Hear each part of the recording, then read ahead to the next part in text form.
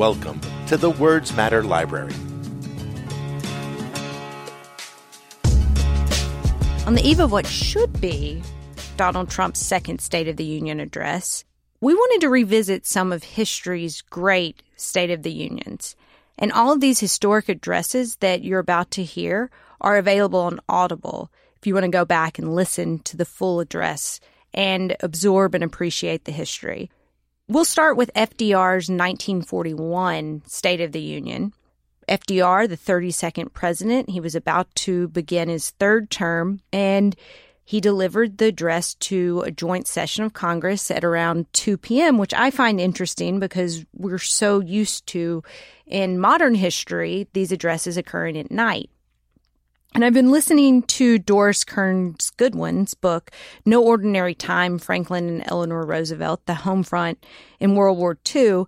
And the brilliant Doris Kearns Goodwin provided some important context for the timeline and what was happening 1941 as FDR delivered this seminal State of the Union address.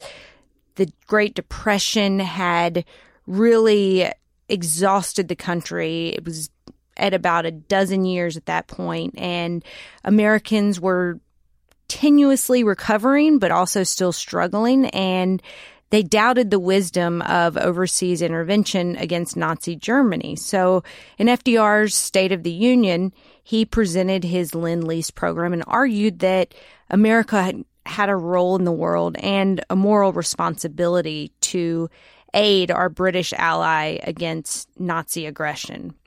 And I went back and did some reading on the history of this address, and his advisor and speechwriter, Samuel Rosenman, he said that FDR actually was incredibly involved in every phase of the speechwriting process and even coined the Four Freedoms phrase himself. FDR had been inspired by his wife Eleanor's musings on democracy and equality, according to Doris Kearns Goodwin.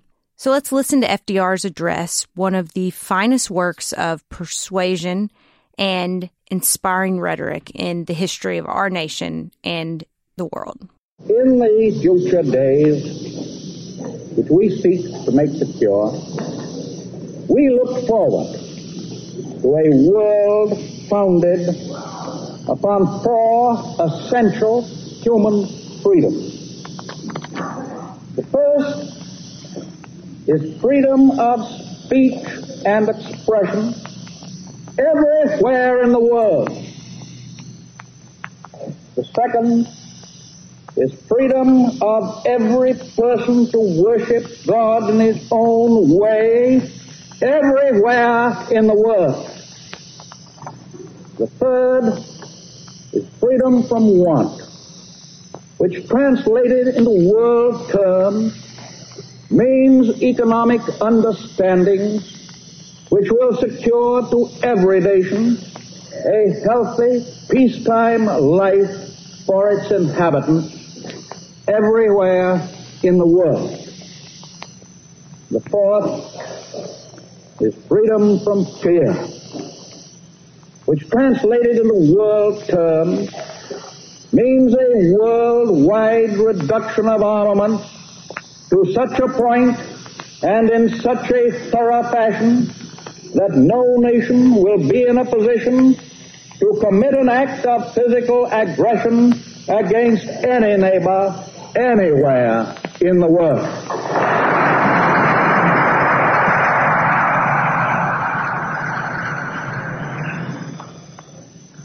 That is no vision of a distant millennium.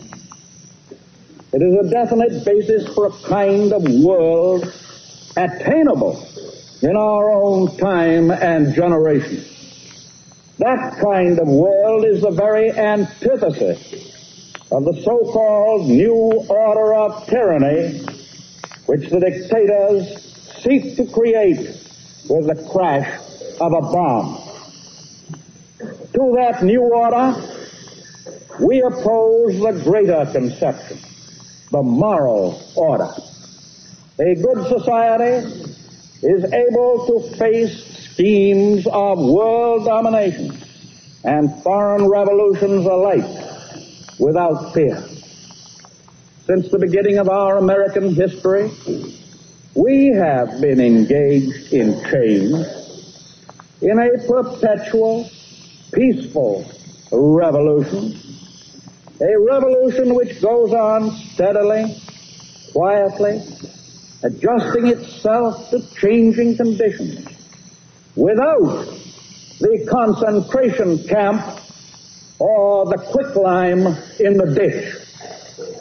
The world order which we seek is the cooperation of free countries working together in a friendly, civilized society. This nation has placed its destiny in the hands and heads and hearts of its millions of free men and women, and its faith in freedom under the guidance of God. Freedom means the supremacy of human rights everywhere. Our support goes to those who struggle to gain those rights and keep them. Our strength is our unity of purpose to that high concept there can be no end save victory. And the other presidential address that I downloaded as I researched this State of the Union moment wasn't actually a State of the Union. It's incredibly rare in the modern presidency for a president to not deliver a State of the Union.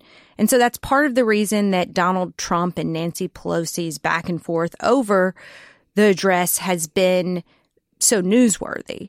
But the last instance in recent history where a president delayed a State of the Union was in 1986.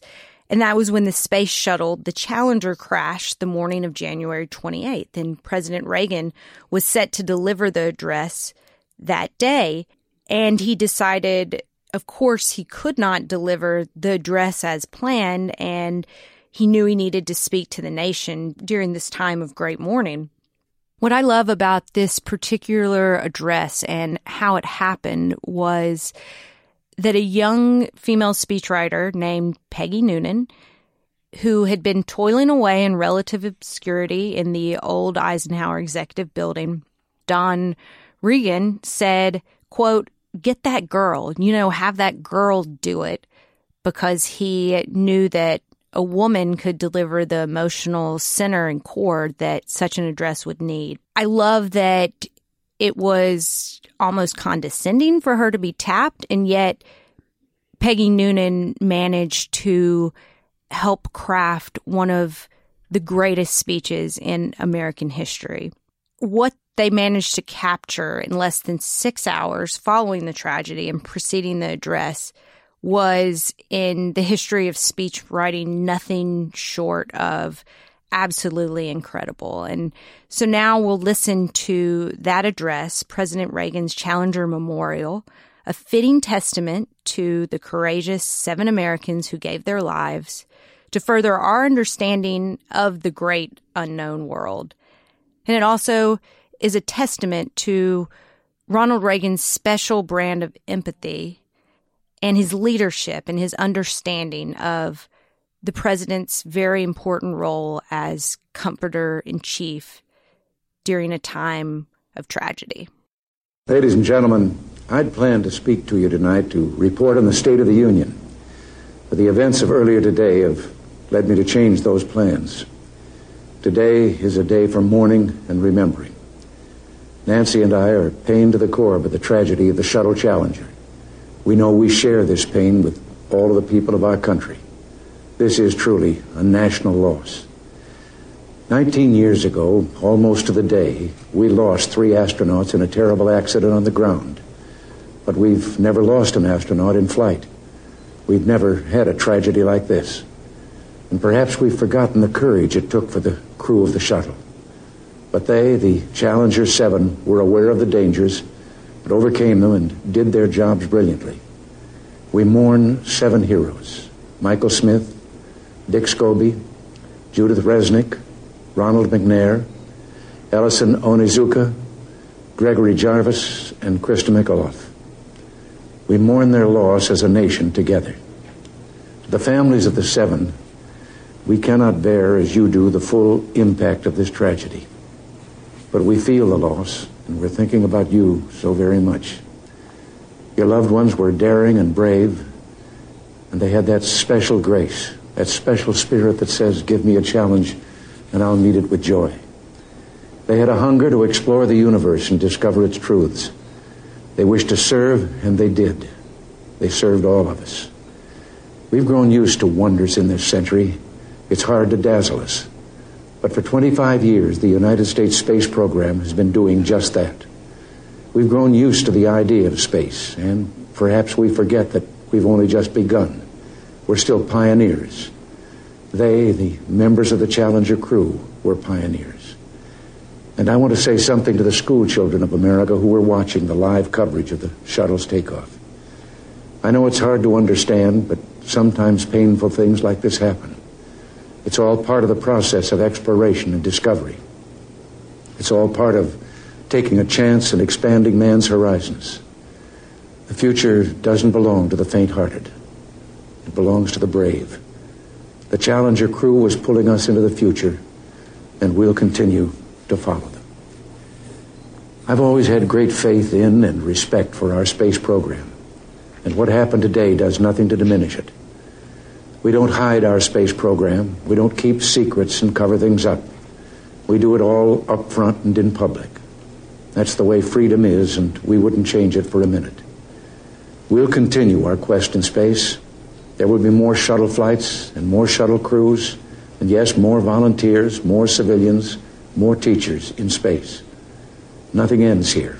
Our hopes and our journeys continue.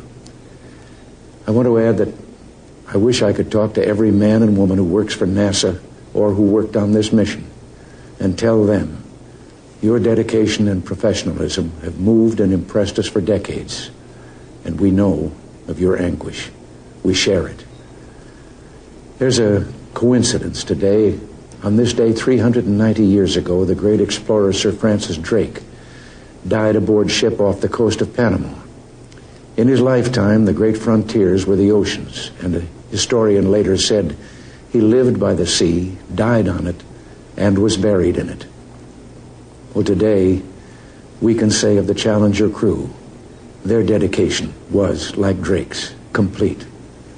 The crew of the Space Shuttle Challenger honored us for the manner in which they lived their lives.